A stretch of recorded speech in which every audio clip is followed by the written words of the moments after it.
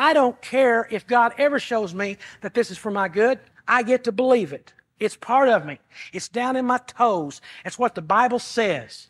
Don't take that away from me. If God takes everything, leave me the Scriptures and don't let me ever doubt them. Larry, his teachings meant the world to me. Best man I ever met. He showed me the person that I need to be, but through his teachings I figured out the man that I really want to be.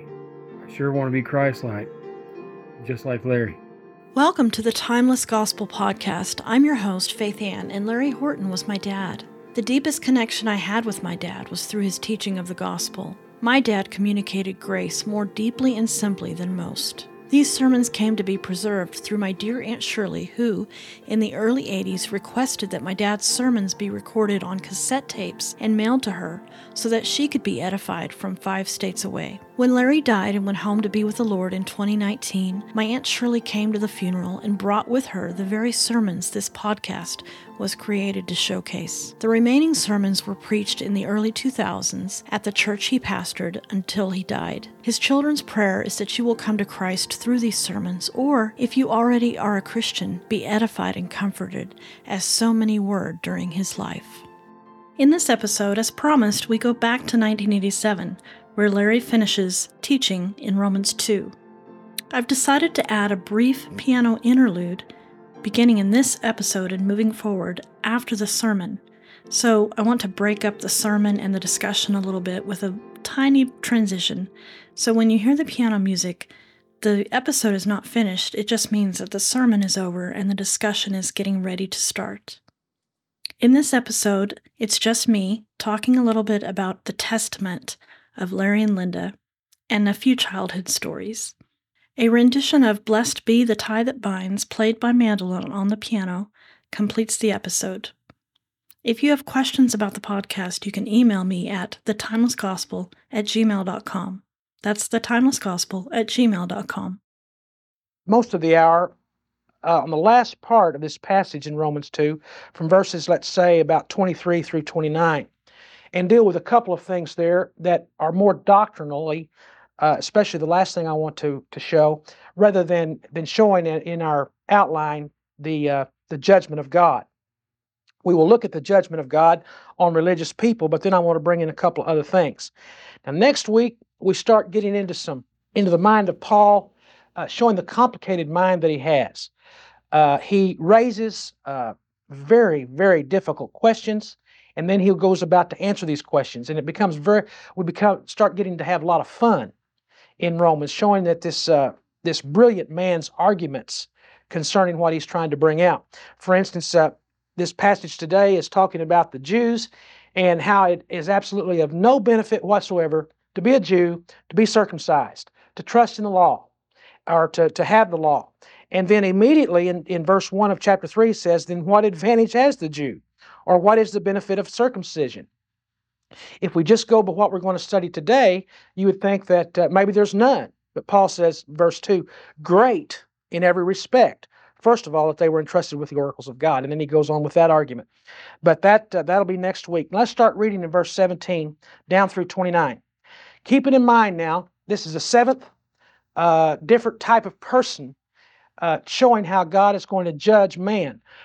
And the fact that a person is religious in our terminology today, the fact that you go to church, the fact that you pray to God, the fact that you read your Bible, the fact that you give, the idea of trying to love one another and becoming reformed.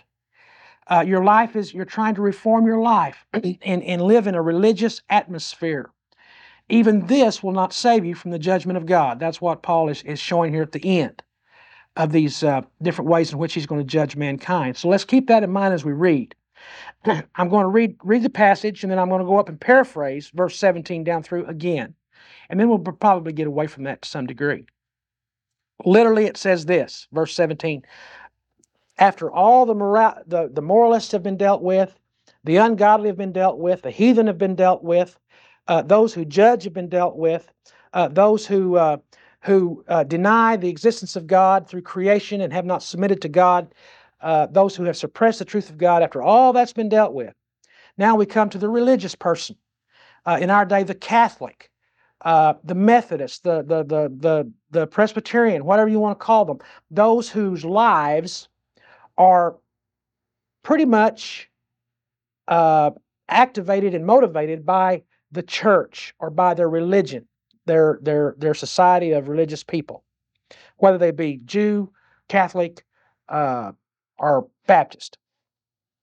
But if you trust the name Jew and rely upon the law and boast in God and know His will and approve the things that are essential, being instructed out of the law, and are confident that you yourself are a guide to the blind and a light to those who are in darkness, a corrector of the foolish, a teacher of the immature, having in the law the embodiment of knowledge and of the truth. You therefore who teach another, do you not teach yourself?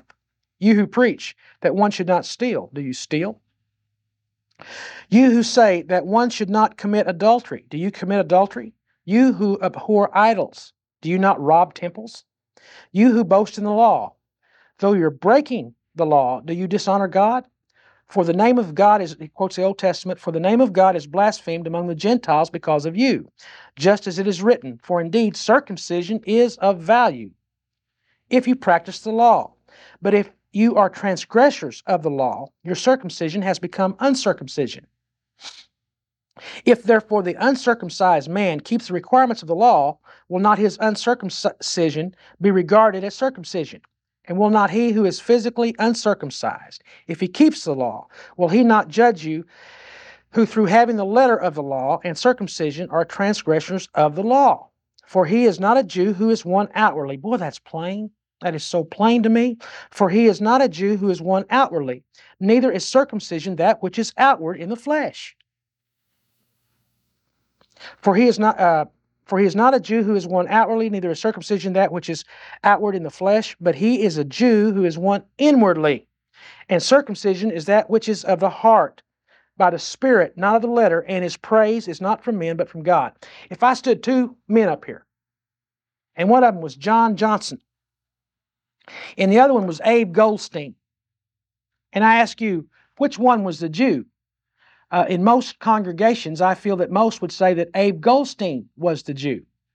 We're going to see in the latter part of this hour, if we have time, hopefully I'm going to show very clearly, not just to you, but to those who listen on tape, that Abe Goldstein more than likely is not a Jew. And John Johnson could very well be a Jew. But before we do that, let's read it again, and I'm going to change the words just to put it in context. Naturally, the Bible means what it says, but I'm going to change the words around a little bit. But if you bear the name Christian or church member, and rely upon the Bible and boast in God and know His will and approve the things that are essential, being instructed out of the Bible, and are confident that you yourself are a guide to the blind, a light to those who are in darkness, a corrector of the foolish, a teacher of the immature, having in the Bible the embodiment of knowledge and of the truth. You therefore who teach another, do you not teach yourself? You who preach that one should not steal, do you steal? You who say that one should not commit adultery, do you commit adultery? You who abhor idols, do you rob temples? You who boast in the Bible, though breaking of the commandments of the Bible, do you dishonor God? For the name of God is blasphemed among the ungodly because of you church members, just as it is written. Simply saying, is Paul is showing that you cannot trust in anything except for the shed blood of Jesus Christ on the cross. You cannot trust in your decisions. You cannot trust in your church membership. You cannot trust in your goodness. Now, I'm a teacher of the Word of God, and I teach others. Does that save me? Well, it may.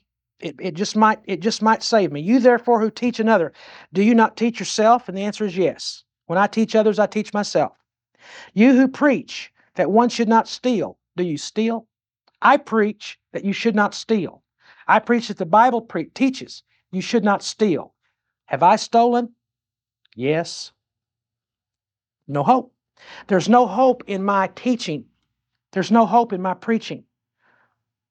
That's what Paul is saying here. You who say that one should not commit adultery, and that's what I say, you should not commit adultery. Do you commit adultery? And the answer is yes, I have. In my mind, in my heart, as Christ brought out in the Gospels. Then I'm in big trouble. You who abhor idols, do you rob temples?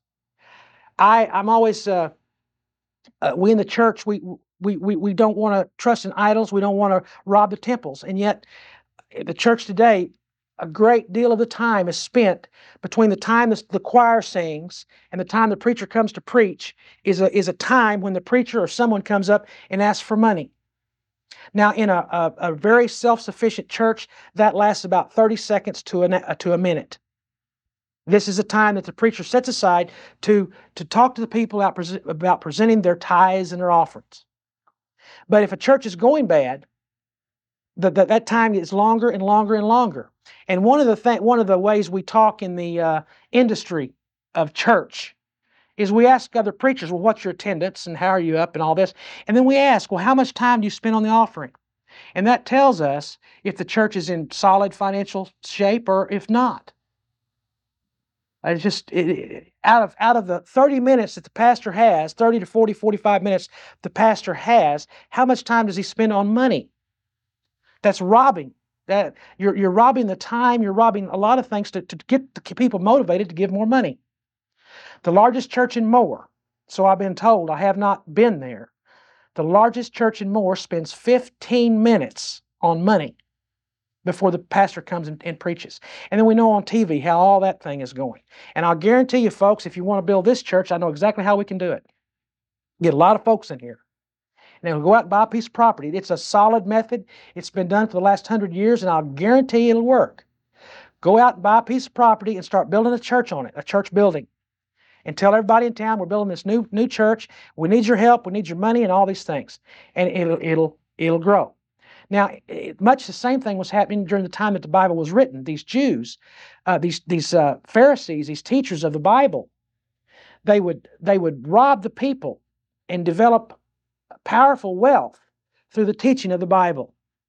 And so that's what Paul is saying here. You who abhor idols, do you rob the temples? So we have here, the point Paul's trying to make is that there is no salvation in your church work, your church membership. Salvation is in Christ and in Christ alone. And if you're not in Christ, I don't care how religious you are, you're lost and the judgment of God is upon you. Because the very things you believe in, you disobey. The very things that you believe in, you disobey. Whatever you believe is going to save you, you're going to violate that very thing. Except faith in the shed blood of Christ. Okay, so that's kind of what that says there. Verse 24, for the name of God is blasphemed among the Gentiles because of you, just as is written. For indeed, circumcision is of value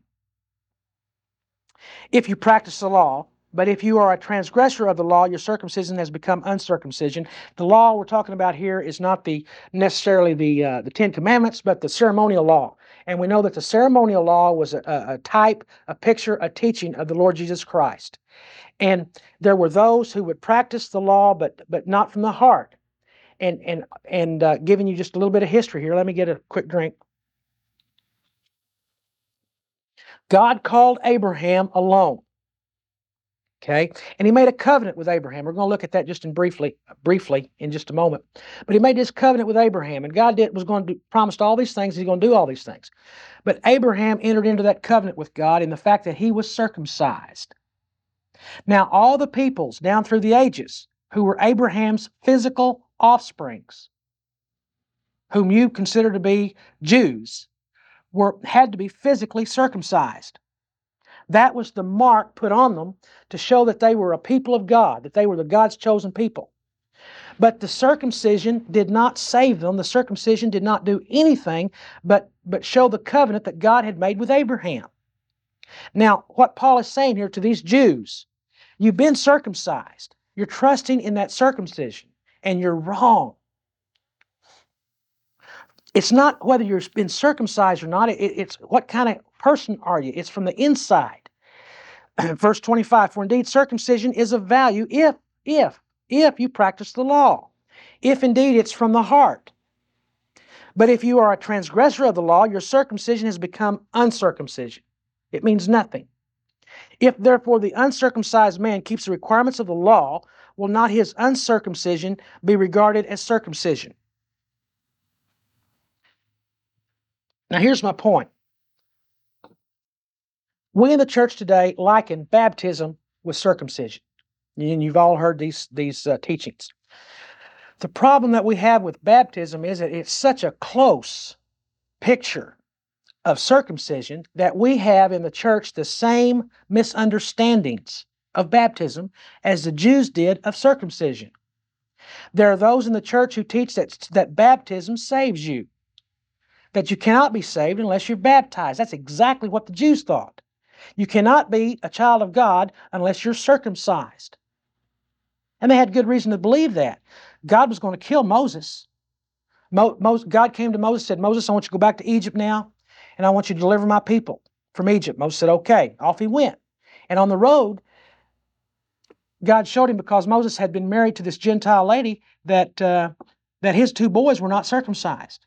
And God said, if you don't do it, I'm going to kill you. And I think God's a God of his word. He would have killed Moses right then, had he not had his boys circumcised. That's just one proof text, if you will, of the importance of circumcision.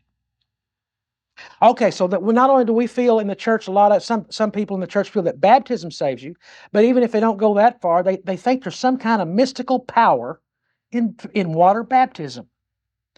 That once you become a believer, you're still not quite the person you ought to be. You know, there's something missing in your life until you make that commitment to be baptized. Now, that's a real good picture of being circumcised and being a Jew in that economy. But because of those two misunderstandings, believe me, people, baptism doesn't produce one extra thing in your Christian life. We are perfect in Christ. Christ is our sanctification. And if you want to be baptized, I would be honored to baptize you as long as you understand what it means. But I promise you, on the authority of the Word of God, that if you are baptized, you are not going to receive any kind of special mystical power to enable you to live the Christian life more fully. It's simply a sign of the covenant. I've got another illustration that if you'll bear with me, I believe shows a lot clearer what circumcision is. And it's this right here. That's a ring. That's a gold wedding ring. And what this gold wedding ring signifies is that I have entered into a covenant with my wife, with a lady. Okay? And this is for everybody to see. This is a physical outward appearance of my commitment I have made to her. Now, this is to show every woman in the universe, in the world, that I am off limits, that I do not want to enter into any kind of intimate relationship with her. This shows that I'm an honorable man, and I have promised one individual my love, my intimate love. This shows every man in the world that I am a person of honor, that I am a person of character, because I wear this ring. It shows the men that I am honorable enough to live with one lady whom I love, give her my honor and my love. But now, if I'm a carouser, and I'm an adulterer, and I'm a womanizer, this ring means absolutely nothing, does it? Do you follow that? It means absolutely nothing. I can wear this ring from now on, and it doesn't mean a thing, because it's my character that this signifies. It's my character.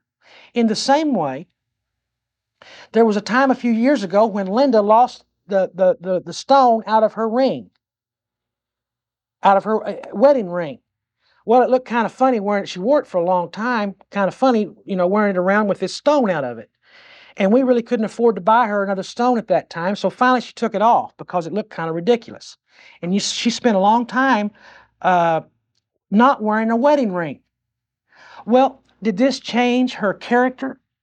Did this change her commitment toward me? Did this change her covenant with me to be faithful to me? Of course not. That's what circumcision is all about. You see this, you see, I promise, I truthfully promise, I plight my troth. That's what it means. I truthfully promise to honor you. And this is signified by my wedding ring. But if I'm an adulterer and a womanizer, the wedding ring means nothing. Let's read it now with that in mind. For indeed, circumcision is of value. My wedding ring is of great value to me. It shows the world that I have entered into a covenant with my wife. And her wedding ring means a great deal to me also, showing the world, women and men, that she's entered into a covenant with me to promise me to be loyal and faithful, to love me, to honor me. Okay, for indeed circumcision is of value, and that's the value of circumcision. It shows that you have entered into a covenant with God. If you practice the law, it's talking about if you take the whole thing. But if you are a transgressor of the law, if you're a womanizer, the wedding ring means nothing. If you're a transgressor of the law, your circumcision has become uncircumcision. So it's just, if I'm a womanizer, it's just like not having a wedding ring. And in the very same way, the next verse shows what I just showed about Linda. And will not he who physically uncircumcised, if he keeps the law, will he not judge you who through having the letter of the law and circumcision are a transgressor of the law? Verse 26. If therefore the uncircumcised man keeps the requirements of the law, will not his uncircumcision be regarded as circumcision? That's what I just said about Linda's wedding ring. When she took it off, it didn't mean a thing. It was just like if she had it on, as far as our relationship was concerned, as far as her own character, as far as her who she is. The wedding ring did not, by taking it off, did not cause her to go out and be an adulteress. So her not having a wedding ring became, in my eyes, the same as having a wedding ring. That's what God is saying. We're going to see this further as we develop this. Circumcision means absolutely nothing as far as salvation is concerned in the Old Testament or the New. Man cannot be saved by nationality. Man is saved by the grace of God. And that is the only way that men can be saved. Now, going on to verse 28, we'll spend the rest of the time here. And I think we have enough time. Now, here is a plain statement of fact. For he is not a Jew who is one outwardly. That's so plain. Let me, before I get into this, let me say here, I'm not grinding any axes. I thank God for the men that He's brought into my life to teach me His Word. And these men God has used these men as a means to put into my heart and to put into my mind one thing that I will never back off from. And that is the one thing that I'll go to hell believing, and that is that we are not under law, but we're under grace. Now, I tell you as dogmatically as I know how, I will never back away from that. Never. I believe that just as much as I believe that we're saved by the blood of Christ. And the way in which God showed me this were through the means of these men of God whom I respect, whom I thank God for. Men like Darby, men like Schofield, and Louis Sperry Schaefer of Dallas Theological Seminary. I'm very thankful to God for Dallas Theological Seminary. I'm very thankful for pastors like Ray Stedman, who write books that have taught me, and very thankful for an individual named Bill Lawrence, who is now professor at Dallas Theological Seminary, who's taught me great things in the book of Romans. I'm even thankful for the old man J. Vernon McGee. He's taught me many things on his radio station. I'm thankful for these men. These men, I believe, are believers. I do not judge them as unbelievers, and I thank God for them. But this whole business of this dispensational, futuristic sensationalism is not. It's great to be sensational, but it's just not the truth of God. Here, very plainly, Paul says, "For he is not a Jew who is one outwardly." I just don't see how we can be any more plain than that. And yet these same men that I've been talking about and multitudes of others have come along and said, the Jews are Jews, the church is a church, and never the two shall meet. And a Jew was saved by his circumcision. A Jew was saved by being a Jew. Jesus Christ came along, put an end to the law, therefore we're saved by faith in Christ. That's all nonsense. In the Old Testament, now if you get this, you'll have it straight. I'm not talking to just you, but those here on tape. If you can get this one thing straight, the Bible is going to open up to you. This whole area of Jews and Gentiles in the church. And I'm going to try to show it to you right now. You cannot deny that there's a physical Israel in the Old Testament. You just cannot deny that. But the promises made in the Old Testament to Israel were made to spiritual Israel, not to the fleshly Israel. If we could get that straight, we wouldn't have any more trouble with this problem.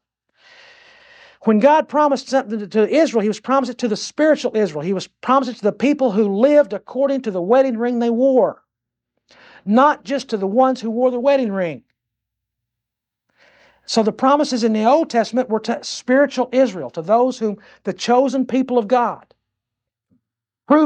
Starting to prove this right now, for he is not a Jew who is one outwardly. Neither is circumcision that which is outward in the flesh. Jeremiah said, Lord, circumcise my ear. What did he mean by that? He meant, get it to where I can hear. Let me hear, Lord. Let me hear.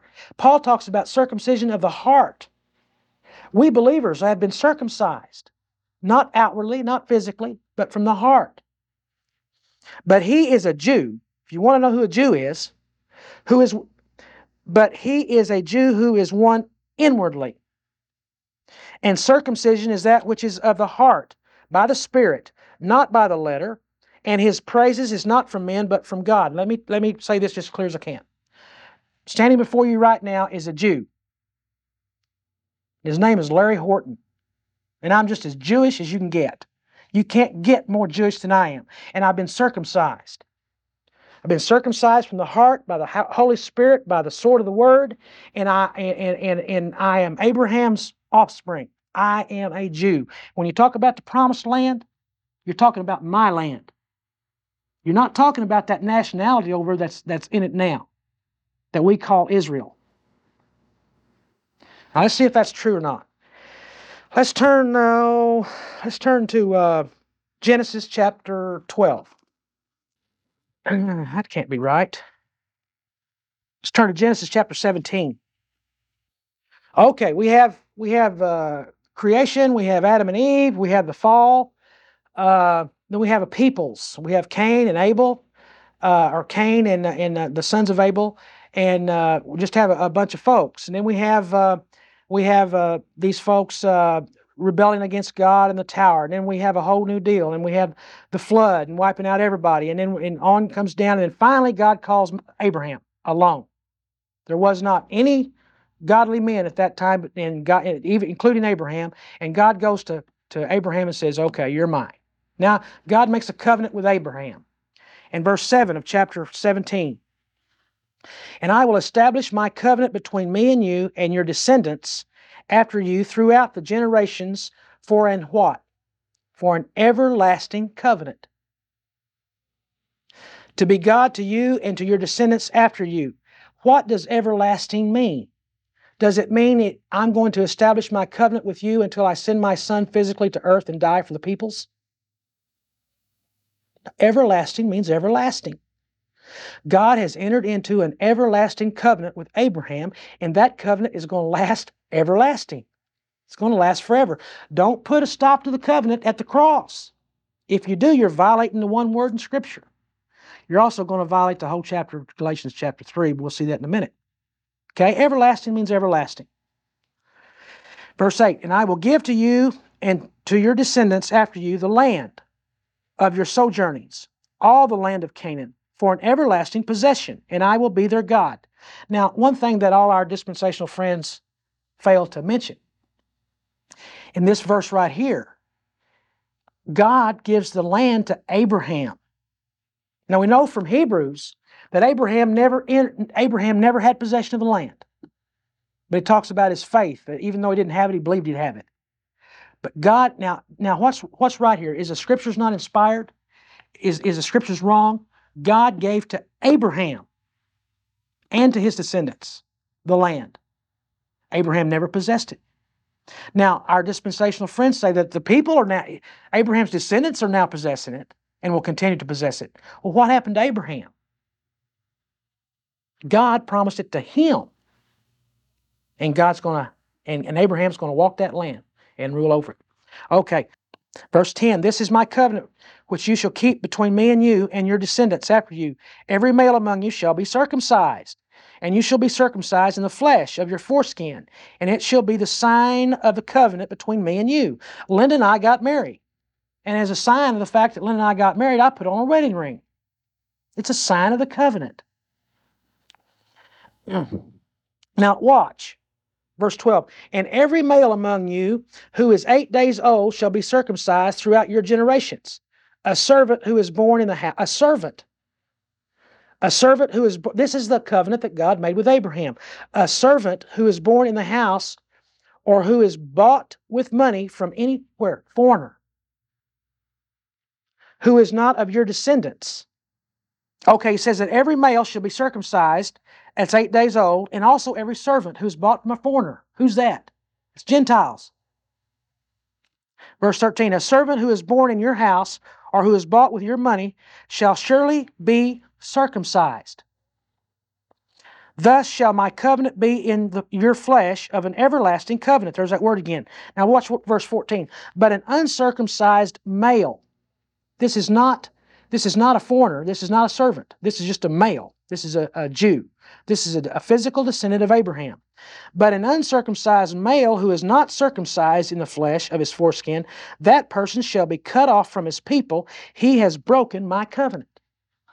So right here at the very beginning of the covenant, God shows that it's not physical Israel that's going to have the blessings, but it's the spiritual Israel. The foreigner can come in and by process of circumcision become spiritual Israel. And the very physical Israel is cast out because he's not circumcised. Let's go over to 15 now. Chapter 15. Verse 6, then he believed in the Lord, and he reckoned it to him as righteousness. And he said to him, I am the Lord who brought you out of the Ur of the Chaldeans to give you the land to possess it. And he said, oh Lord, that's another part of the covenant. Now going to chapter 12. Verse 3,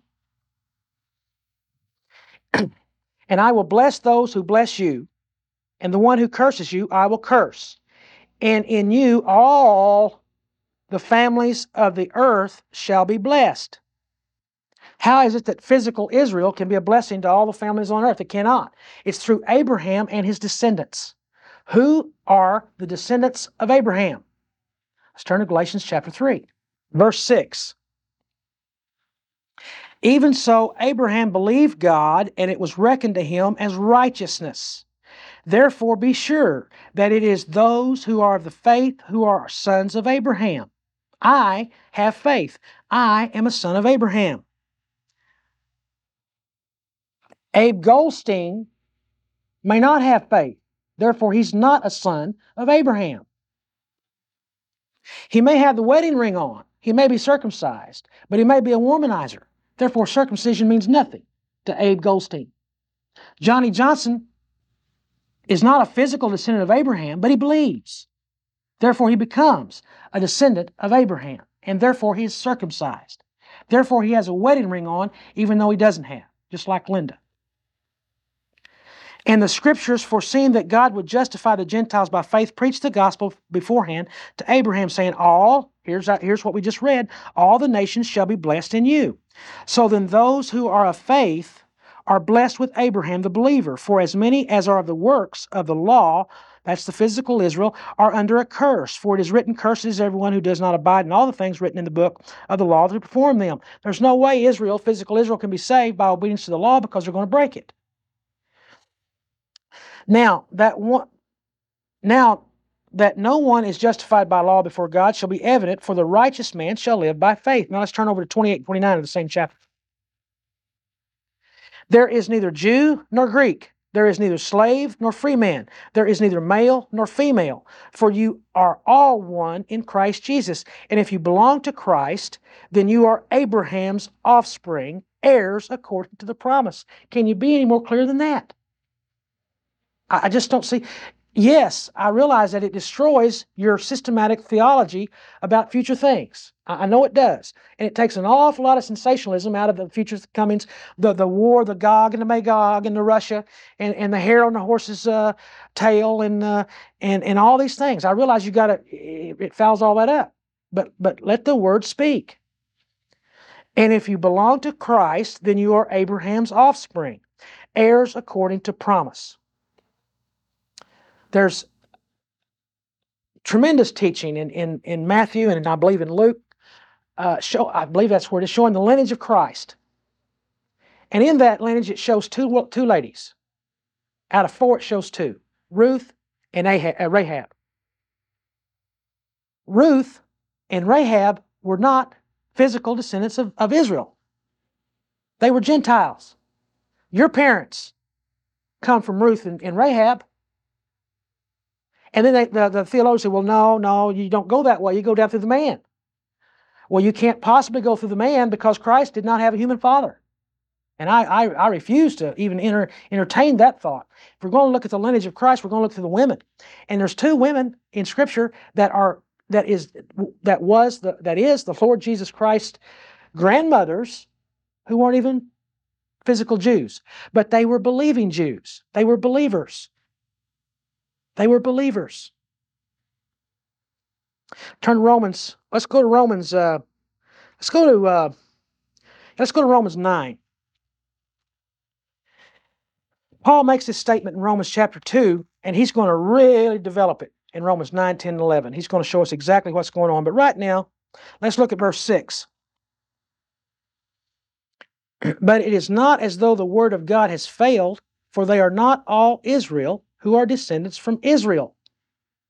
Neither are they all children because they are Abraham's descendants, but through Isaac your descendants will be named. That is, it is not the children of the flesh who are children of God, but the children of the promise are regarded as descendants. Abraham had a lot of sons and daughters. It wasn't just two. There were lots of them. But Isaac was his only begotten son. Isaac was the only son produced by supernatural means. Isaac was a child of the promise.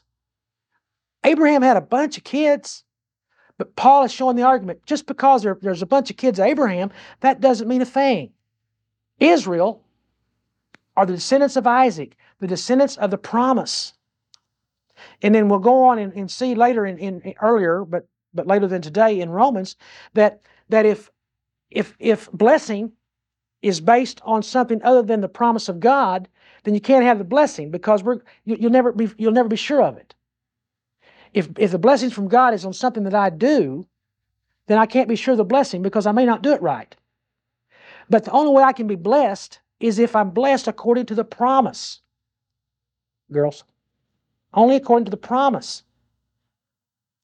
Therefore, Paul is showing that illustration of the fact that Abraham had a bunch of sons and daughters, but only through Isaac will your descendants be named, when the blessings come. So there's a physical Israel and a spiritual Israel in the Old Testament. Physical Israel means nothing, absolutely nothing, absolutely nothing. The Bible is written to spiritual Israel in the Old Testament. When I say absolutely nothing, I do realize it's a picture and a type of our spiritual life, and we should look at it that way in the Old Testament. I don't want to get too critical right here. My point is that because you were a child of Abraham, according to the flesh, did not guarantee you one single thing as far as salvation is concerned, as far as a walk with God is concerned. That's why Paul brings up in chapter 3, verse 1, well, then what advantage has the Jew? He says, great in every respect. We're starting to put this thing in context. Let's turn to Ephesians chapter 2, verse 16.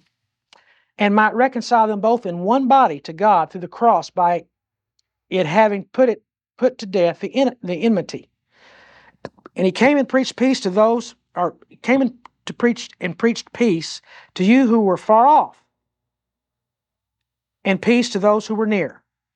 He preached to the Gentiles who were far off, and he preached to the nation Israel who were near.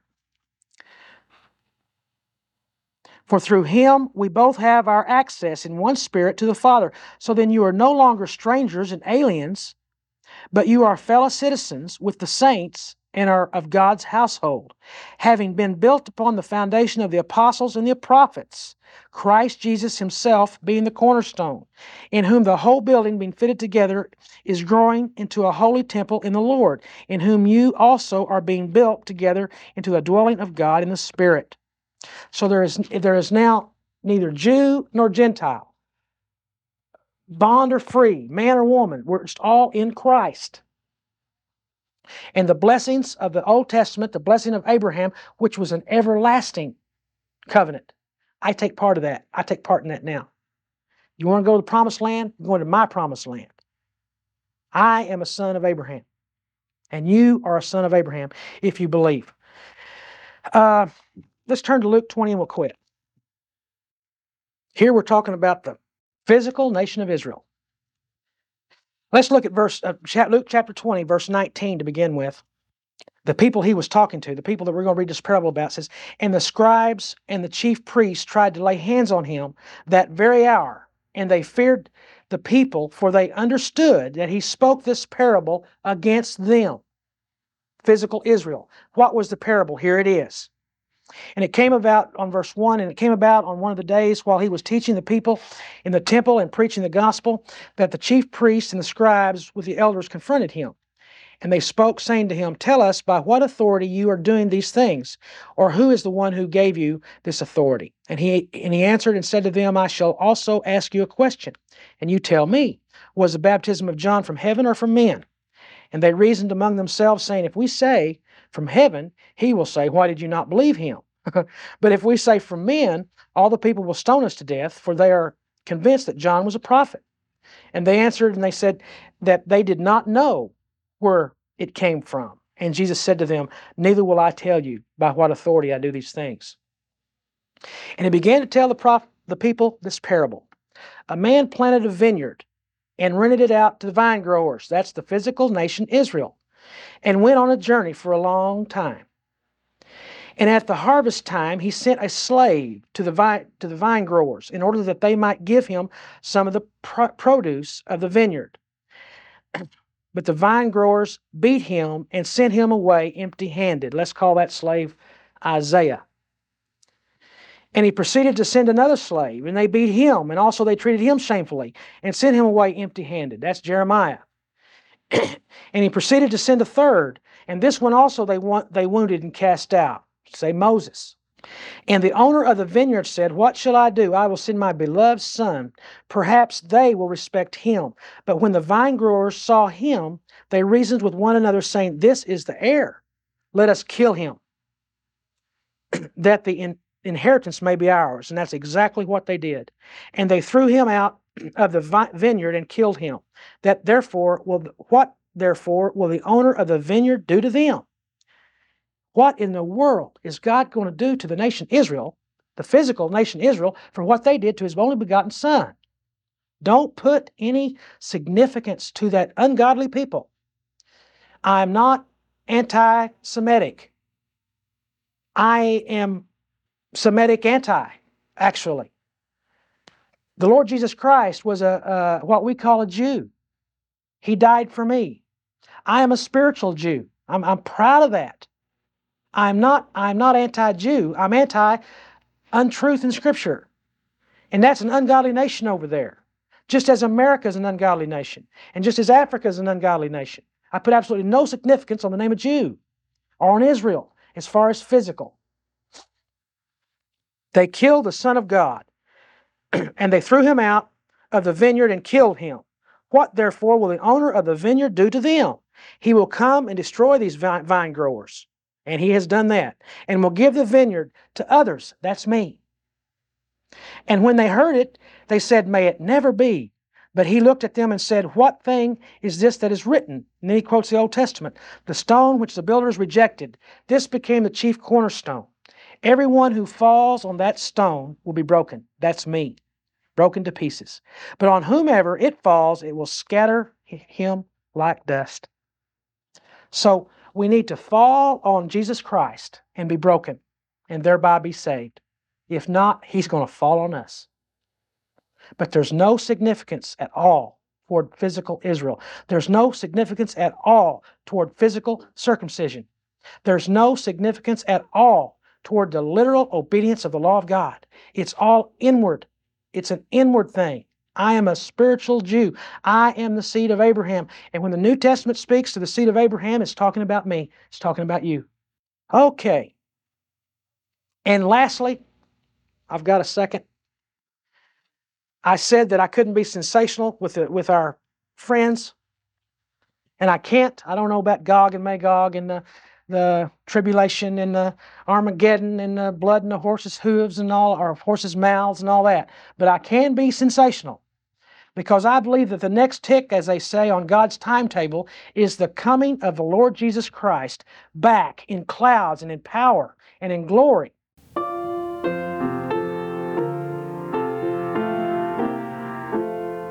Larry's sermon from chapter 2 talks about, the end of chapter 2 talks about the moral man, how that's not going to get you into heaven. The religious man is not going to get you into heaven. I'm so glad I grew up learning about who I was. I knew that no matter how good I was, it would not make a difference. I knew that the only thing that was saving me was the blood of the Lord Jesus Christ. It was such a blessing. A couple of things that are happening as I'm putting these podcasts out.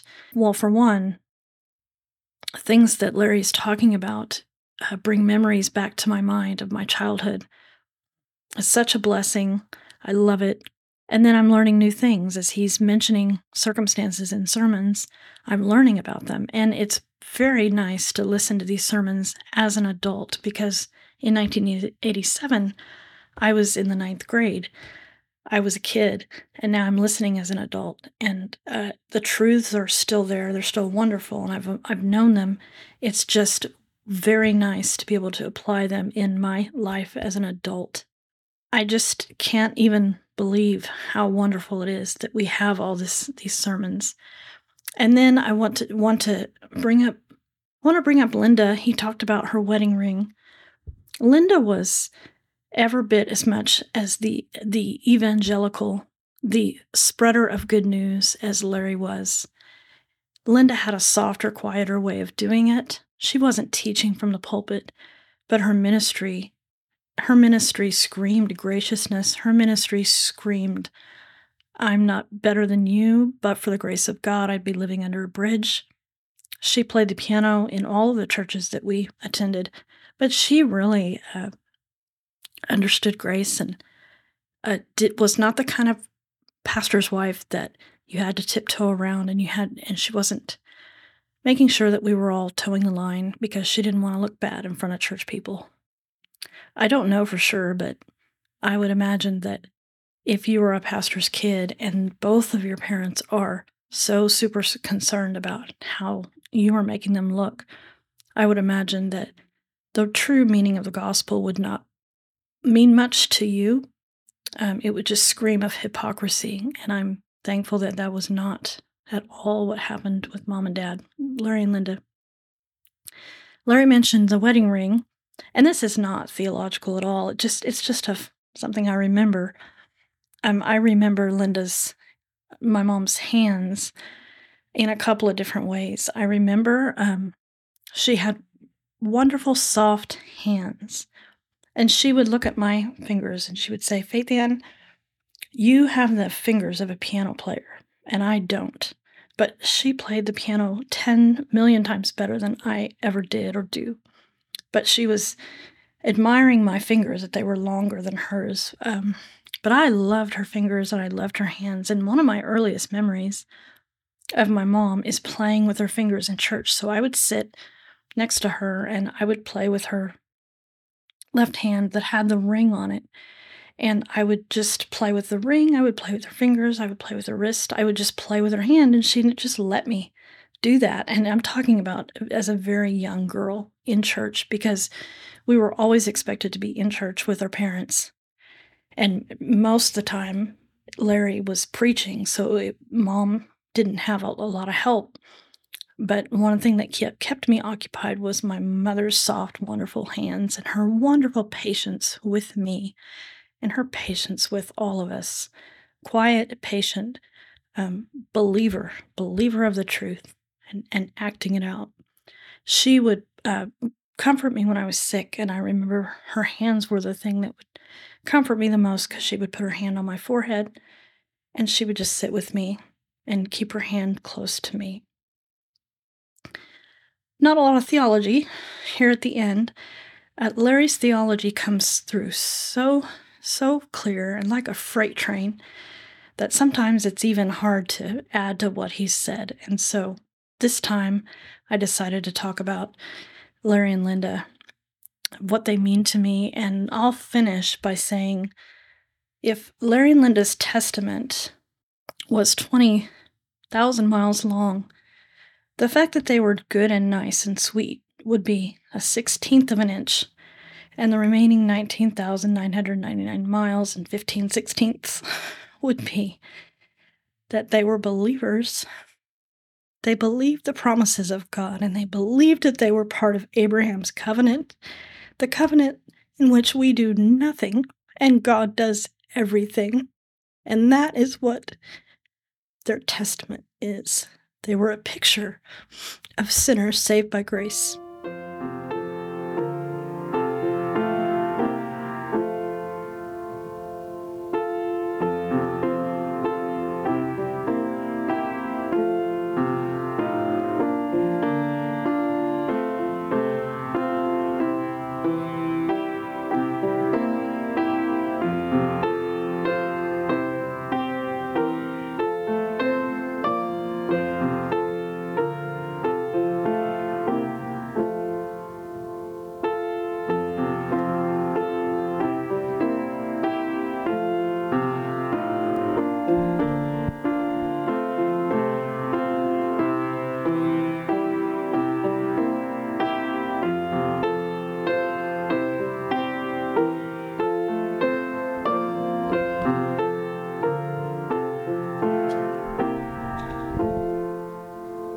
Thank you for listening to the Timeless Gospel Podcast.